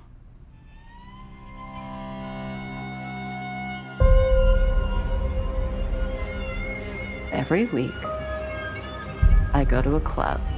I act like I'm too drunk to stand. And every week, a nice guy comes over to see if I'm okay. You okay? You are so pretty. I am a nice guy. Are you? 1, 2, 3, 4. I thought we had a connection. Okay. How old am I? What are my hobbies? What's my name? Sorry, maybe that one's too hard. Cassandra? We were in class together at Forest. You would have been a great doctor. What happened? I left under unusual circumstances. You remember what happened, right? Why I dropped out. I'm not the only one who didn't believe it. We get accusations like this all the time. Who needs brains? They never did a girl any good. I'm so sorry I didn't go with her. You gotta let it go. What are you gonna do? I don't know. Why do you guys have to ruin everything? We were kids. If I hear that one more time, I have to give him the benefit of the doubt. I was hoping you'd feel differently by now. It's every guy's worst nightmare getting accused like that. Can you guess what every woman's worst nightmare is? I wanted to be a doctor my whole life. Lately, I've been feeling like I might want to get back into it. Oh my gosh. This is like the kind of thing that I love. I love that, like, we always head into the spring with like this idea of, oh, it's the spring, it's the off season, there's not going to be like anything really interesting to watch. But this is the time of the year where we get these like movies from studios like Focus Features, and you're just like, all right, that looks like something I'll definitely like anxiously like go check out at the movie theater. It may not be an Oscar contender or anything like that, but it just satisfies like that craving that we have for decent cinema. And this coming from Emerald Fennell, who is the showrunner for the second season of Killing Eve, starring Carey Mulligan. It just this just looks like a hell of a good time. And Bo Burnham. I'm so happy Bo Burnham. Yo, seeing Bo Burnham on the screen, like as an actor, is something that is still so weird to me because I remember watching him on YouTube when he was a teenager. Yeah. I have followed that man's life, I feel like. Like I'm living out my own Irishman with Bo Burnham, I feel. So it's definitely very interesting to see where his career is heading. Yeah. It's so nice to see Carey Mulligan back. Oh, she's so good. I mean, I loved her in Wildlife. Oh, that's a movie that did not get a fair shake from people. She was amazing in that. Yeah, and this looks like a lot of fun. Yeah. And the use of toxic. Oh, that's like my new favorite thing nowadays, because with Wonder Woman, we had a little bit of that as well, where you take these very popular songs and you kind of just do a little bit of a musical riff on it a little bit and just kind of contort it just the right way for the rhythm of the trailer. And that was so well done here with the violin strings. I loved it. Oh, excellent. Cannot wait for this movie. She looks like she's playing a very fascinating character that can offer us a great deal of depth. The question is this going to be like a campy movie like, say, Greta or Ma? Or is this going to offer some more complexity and depth? You know what I mean? You know what this reminds me of? Vox Lux. Oh, okay. Or like her smell. Sure, yeah. Like, I like these type of like women who aren't likable. I want more of this. These like scary women who are sort of complex and complicated and messy. I want more of this being shown on, because we have it on TV, with Fleabag and everything. I want to have this more. I want this looks like the type of characters I'm interested in seeing, and we have it all the time with male actors, and let's have more of these unlikable women. And I would actually argue that we are getting stories about unlikable women a lot. Yeah, the problem is that they're not getting the push. Her Smell is a great example of this. I thought American Woman was another great example of this this year as well. And this is not an unlikable character necessarily, but like a movie like Gloria Bell with Julianne Moore is another one that it kind of came and went. You know what I mean? So I'm these movies exist and they're definitely there, and there is an audience for them, especially. I just wish they got more of a spotlight put on them. I guess it comes down to, Yeah. Yeah, definitely. So very, very excited for this. I can't wait to check it out. It looks visually intoxicating, and it looks like it's, like I said, satisfying all the cravings I'll probably be feeling around that time of year when the Oscars are over. So. Alrighty, now to finish things off for this week, fan questions. Let's answer some questions from some people and let's get on out of here. Alrighty, first one from Kevin Jacobson. It seems like Renee Zellweger has become the default frontrunner and best actress, but I'm skeptical. Who do you think has the best chance of unseating her and why? I will admit, Kevin, I am skeptical as well. Yeah, I go back and forth like on a weekly basis as to whether or not to keep Renee Zellweger in my number one, and I go between her and Scarlett Johansson because she is in the movie that's going to be she's probably going to be in 2 Best Picture nominees, and she's got heat for both of those performances. But at the same time, I could see the season just giving all the industry prizes to Renee and that just being the end of it. So I don't know. I go back and forth a lot.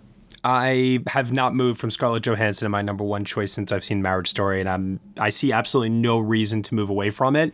I'm going to go back to something I said a few weeks ago, which is if Renee Zellweger steamrolls Critics' Choice, Golden Globes, SAG, BAFTA, she wins all of them, she's going to win the Oscar even without a corresponding Best Picture nomination. Yeah. But if Scarlett Johansson wins something and upsets Renee somewhere with the corresponding Best Picture nomination, I think then that Scarlett Johansson is looking pretty damn good. I agree with that. I do think that Renee only wins the Oscar if she steamrolls. Yeah, I think so. I mean, because she doesn't have the backup. No, that's true.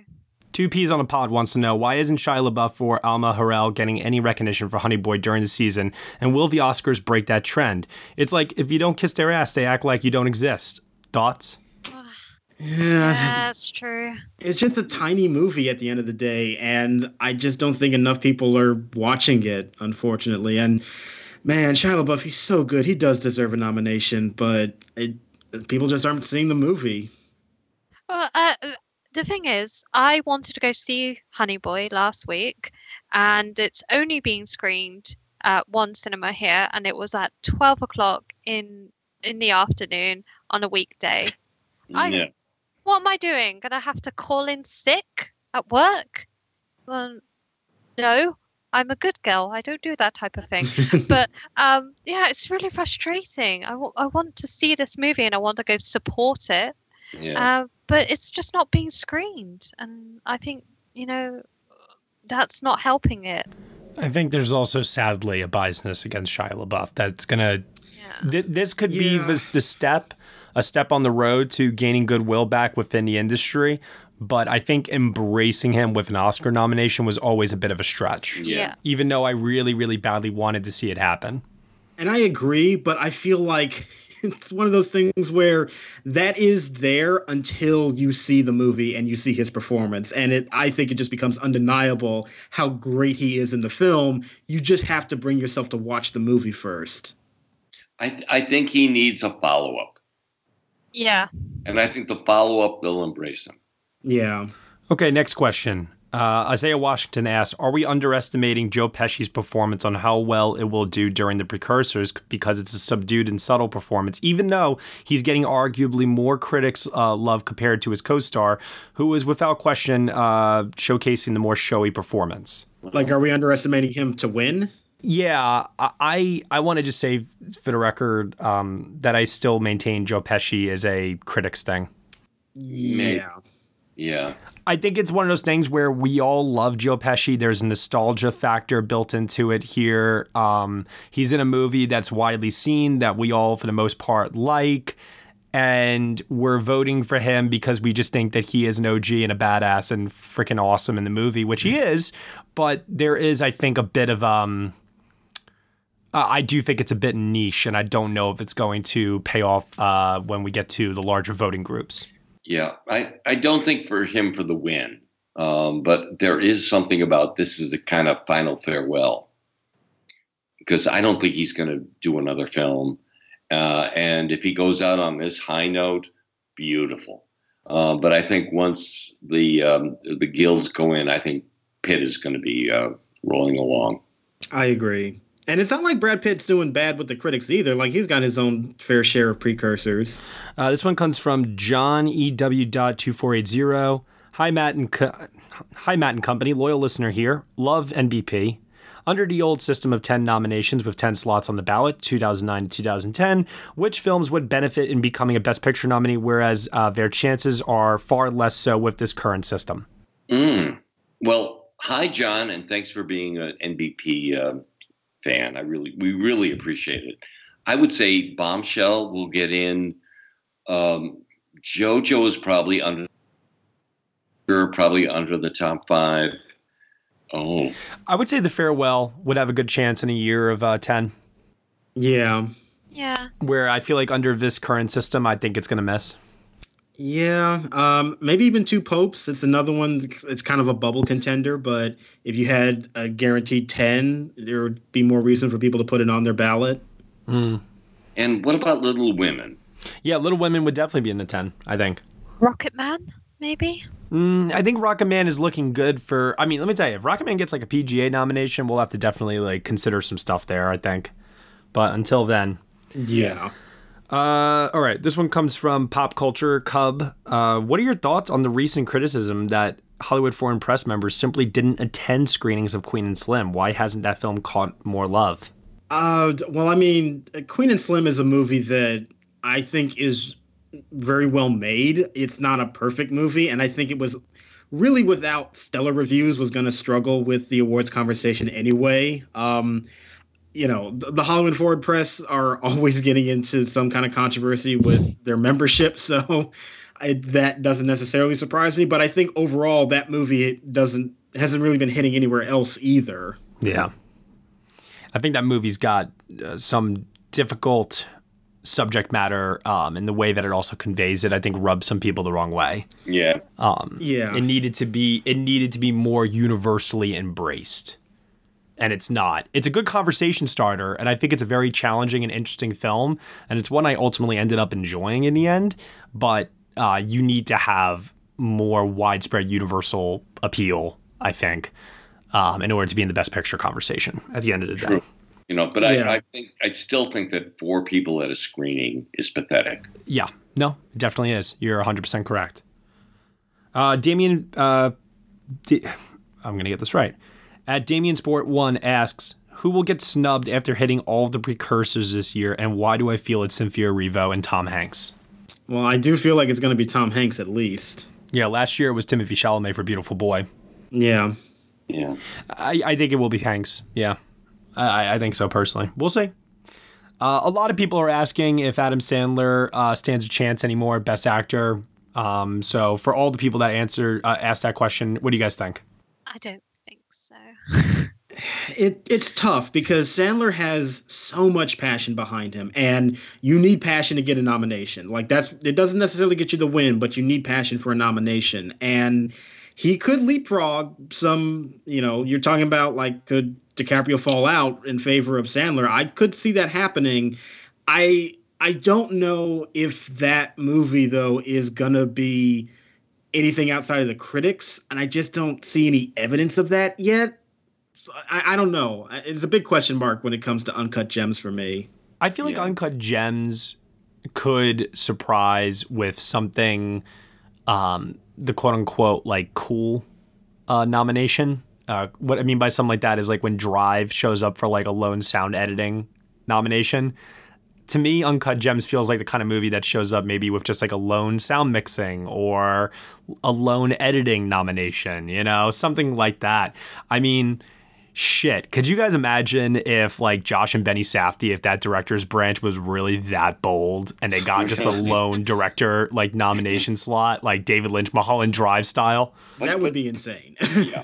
But you have to admit that Uncut Gems is not a friendly movie. No, it's definitely not. It's very aggressive, and it's also something that I think it is a critics only thing. I do. Yeah, but the thing that I keep coming back to is that the critics who are liking it are people that I did not expect to like it. And that's the thing that's given me pause about how it might land even with industry people. I will say this, Adam Sandler, I think he really wants it and he's putting in the work. Yeah, definitely. And for someone who doesn't want to do the schmooze stuff, he's been at theaters in LA all weekend, and it really paid off in terms of per theater average. It's over 100,000 per theater, which is huge. It's second really only to Parasite this year. I'm going to end this week with a question from Sasha Stone from awardsdaily.com, who I believe this is the first time that she submitted us a question. So here it is. Do you like Oscar season, or does it bother you? And if so, why? I hate it. I hate it because of the staggered release dates. Means I can't sort of join in the conversation properly. I feel absolutely horrible for you for that reason. I really do. I wish it were different for a lot of people out there. You have my sympathy so much for that. But this year it's exhausting, and I'm sure Sasha feels the same way. My God, this is just a tough year, and we'll get through it. Yeah, to me, every Oscar season is always going to be a mix of good and bad. Like, I do always love watching the Derby. I always find that to be very fun, and the conversations that I have with people is interesting, and I always seem to make new friends along the way. I always appreciate that. Yeah, there's some nastiness that comes out every year, and you kind of have to tolerate it. But I think overall, I do enjoy it because I do manage to find myself talking with people that I always enjoy talking with. And this is always when we get kind of excited about this relatively niche thing that we can get excited about that we don't get to talk about with too many other people. And I find a lot of value in that. And I always find that no matter what unpleasantness might come up with every season, it generally will get dwarfed by the good relationships that I make along the way, and I'll always appreciate that more than anything else. I echo everything that you just said, Josh. I feel the exact same way. Yes, there is a lot of nastiness that comes with it every year. Yes, your favorite movies don't get mentioned. You can even choose to embrace that reality and take the small wins wherever they come. You could choose to be in the words of Daniel Craig in Knives Out, a passive observer about the Oscar race. And I do think it is good on your mental health that way as a result. I know that I've made that decision and it's helped me tremendously. What I do take comfort in is I take comfort in, like you said, Josh, the new relationships that I form with people that I meet either online or at parties. I was just talking to Paul Walter Hauser the other day, and we were just talking about how, even though we're in different corners of the industry, we're both living our respective dreams of being a part of this industry. And, you know, how great is it that we can say that we get to go to events where we meet our heroes and we get free finger food? It doesn't get any better than that. You know? Yeah. So do I love Oscar season, you know, for this time of year where I get the chance to like interview people more, I get to meet people, I get to relish in the fact that I love movies with people who love movies as equally as I do? Absolutely. So much so that I do sometimes wish that it was more consistent in the off season. You know, just the conversation or the events and like things of that nature. I feel like when we get to the spring, things calm down, and they should, because, you know, people get exhausted and it's tiring. But man, oh man, that's why I love NBP so much, is because we talk about it all year long. And I like that it is a year-long process. You know, I know they talk about it as a season, but there will always be films that come out in the earlier part of the year that can still sometimes be a part of the conversation. Lupita Nyong'o and Us, The Farewell. Yep. I mean, hell, it's gotten some Guild nominations, Avengers Endgame, you know? It's like there is still stuff to talk about. And people think that, you know, once the Oscars are over, that there's nothing going on until September of next year. That's not true. I mean, you know, we head right over into Sundance. Then when we get back from that, I would say that spring area up until Cannes, like those 2 or 3 months there, yeah, that's probably where the lull happens in terms of awards talk for the most part. But, you know, we always try to find ways to keep things interesting here at Next Best Picture. We're going to have our retrospective again, as we did last year. This year, we're going to be looking at the 2014 year, and we just try to keep it going. Because at the end of the day, I think it is all about those relationships that you said, Josh, whether it be with stars or it be with filmmakers or just the people in your life that you want to spend time with. And in this case, I love spending time with you guys. So I want to keep that going as much as I possibly can. Yeah. Yay. Always have that be more important than the actual awards. Like, it's fun to follow, but don't take the awards that seriously, and just enjoy the conversation and the friends that you've made along the way, and you'll have a much better time with award season. And that's really what it should be all about. All right. On that note, we're going to call an end to this episode here of the Next Best Picture podcast. Bianca, tell everyone where they can find you on the internet. Yeah, you can find me over at the Film Bee on Twitter, and also over in Their Own League. We're nearly reaching our top movie of the decade of our countdown, so I'm really excited. Which has been so much fun to watch. It's been such a thrill, honestly, to see the list of movies that you guys have put on there, and I love it. I love what you guys are doing over there. I really, really appreciate the effort and the work that you and the entire team have put into making that brand stand apart. They're all so wonderful, and they do such a good job, and I'm just really happy to have like the support of everybody as well. Like, the people have been so great, and I'm just so excited. I can't wait. I can't keep it a secret any longer. I'm really trying my hardest. No, I'm not going to tell. Oh. I'm excited. I can't wait to find out. All right, Josh Parham. You can find me on Twitter at JRParham. Tom O'Brien. I wish I could say something's coming, but it's just me.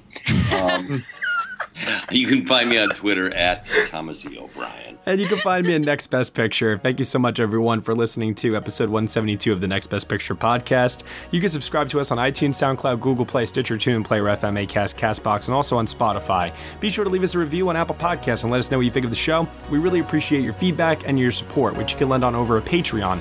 For $1 minimum a month, you will get some exclusive podcast content from us, including an upcoming Christmas review of It's a Wonderful Life, which I cannot wait to revisit in time for the holidays. Thank you so much for listening. As always, we shall see you all next time.